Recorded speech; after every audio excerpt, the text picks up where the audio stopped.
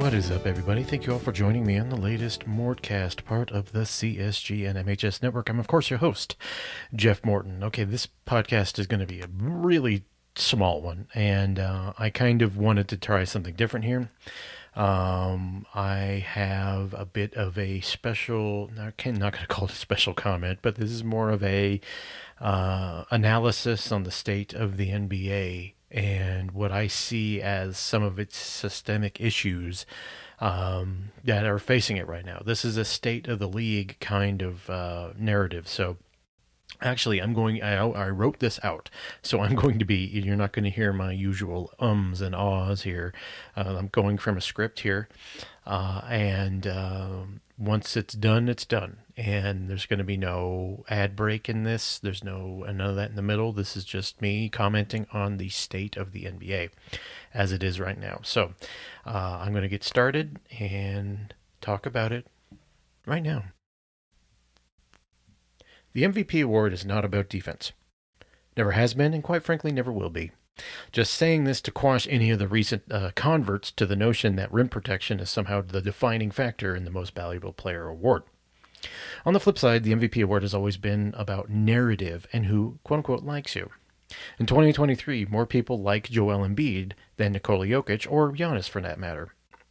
This is why Joel Embiid will win the award, most likely. Nuggets fans need to accept this and look fondly upon the previous 2 seasons when Jokic won the award himself. It meant more people liked him then. Congratulations to Joel Embiid and the Sixers fans who have desperately wanted this for him the last 4 seasons. One of the most dismaying elements of the MVP debate, and quite frankly modern debate in general, is the advent of the 24-hour news / in the case of the NBA, sports news, combined with Twitter discourse. Twitter, the drunk at the bar who thinks his opinion matters so much that he will scream it loudly enough for the people sitting in the back of the next restaurant over to hear it. That is Twitter. The toxicity of the MVP discourse stems from multiple factors that have been discussed previously on this podcast. I'm just not going to go over them again. I'll reiterate that getting the NBA as far away from the big agency-dominated ESPN should be essential in the league's next media rights deal. There are legit and well-meaning news reporters at ESPN who are drowned out by the narrative-pushing post-season player award agendas and bad faith posturing. The NBA needs to make a clean break for its own good.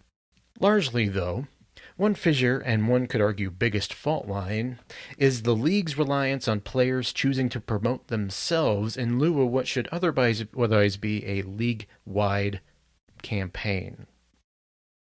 We have been told over and over that the talent in the NBA is beyond what we have seen, and you wouldn't know it if you took a look at what the league and its partners promote. In the 1990s, Michael Jordan made it easy for the league to push him.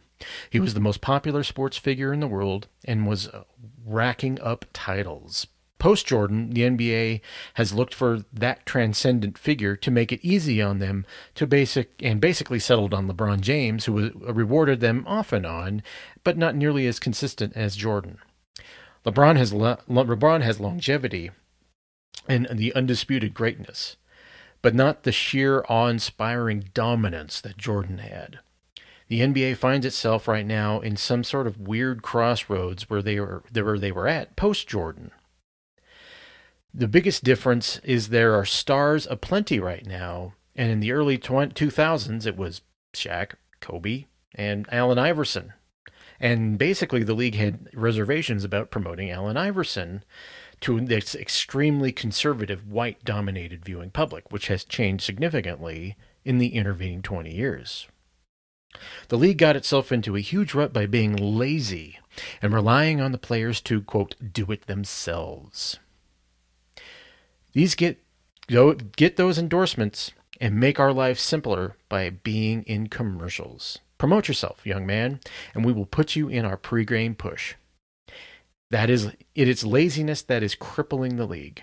They want stars, but they don't want to put much effort out there into making sure people know about them. Jokic, who notoriously eschews any sort of American endorsement opportunities and prefers to have a, quote, just do your job and go back to Serbia approach, is largely hurt by this league laziness. But he also brought this lack of notoriety on himself. Even in 2023, with the proliferation of League Pass and highlight packages available seemingly immediately after a game's conclusion, it is extremely clear that the majority of NBA fans don't watch Jokic, and I dare say there has not been there's not an insignificant portion who have only seen a handful of highlights. Jokic isn't in their commercials, not on their shoes, not in front of their faces, and it's by his choice, folks. While most of us decry the very American notion of crass commercialism, we also kind of like it. We want these things in front of our eyeballs. Much in the same way that KSE has likely lost a significant portion of its Denver Nuggets fan base by simply not being on the air for the last 4 years, the same can be true of Jokic. He is not a brand by his own choice, and the league, essentially, wants players to be a brand. Endorse whatever shoe or drink product. Jokic has no interest in this, and by unfortunate extension, the NBA viewing public has no interest in him. Of course, none of this has anything to do with basketball. You know, the actual game. The MVP discussion and its subsequent toxicity is a reflection on how online the NBA really is and how lazy they have become.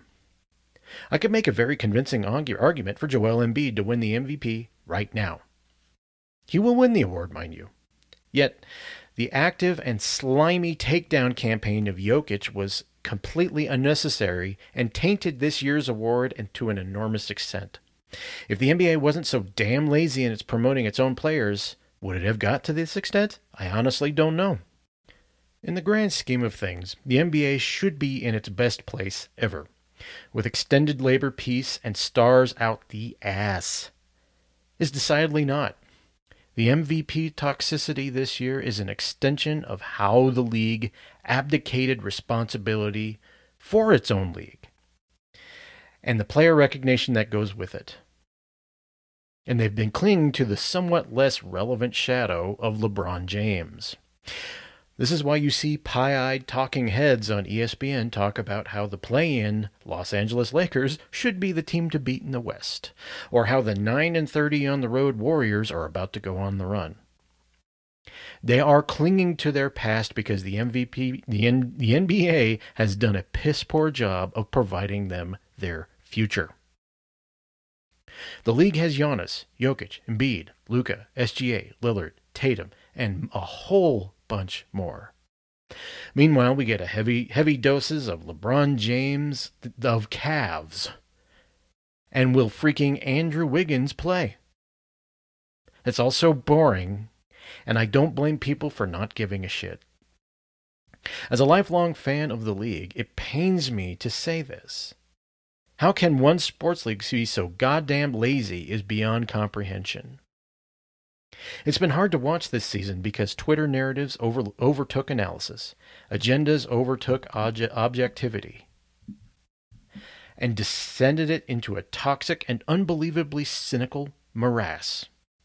Player contracts tied to media votes on awards and it is a recipe for media manipulation. And I can't help but think that is where we are at. I have watched the league since 1987, and this is the most disgusted I have ever been. I've not quite seen the level of abject laziness combined with awards pushing that we have seen. It has made me extremely cynical about watching what unfolds. In a time where I should be celebrating a Nuggets team getting the first seed in the Western Conference for the first time in their NBA history, I look at the league and think, what are they going to do to promote it? Do they care? Well, they probably do. But they want Nikola Jokic to get out there and get a shoe. They want him to get out there and maybe promote a cola. Maybe have some apparel. Jokic has no interest in this. And it's kind of a self-inflicted wound. But when you go down to its core and you really think about it, it kind of makes you sick. And it makes you wonder how long this is sustainable for a league that is built entirely on stars. Abdicating responsibility to promote those who are in your league is not sustainable. The NBA has become far too online, far too hooked to YouTube, far too hooked to Twitter. They need to find a way to get to the largest audience possible, and they need to find a way to promote the stars that populate their entire league. And if they don't do that, they will find themselves in the same place as Major League Baseball. Thank you all for joining me in the latest Mortcast. I'll be back soon with another episode. Goodbye.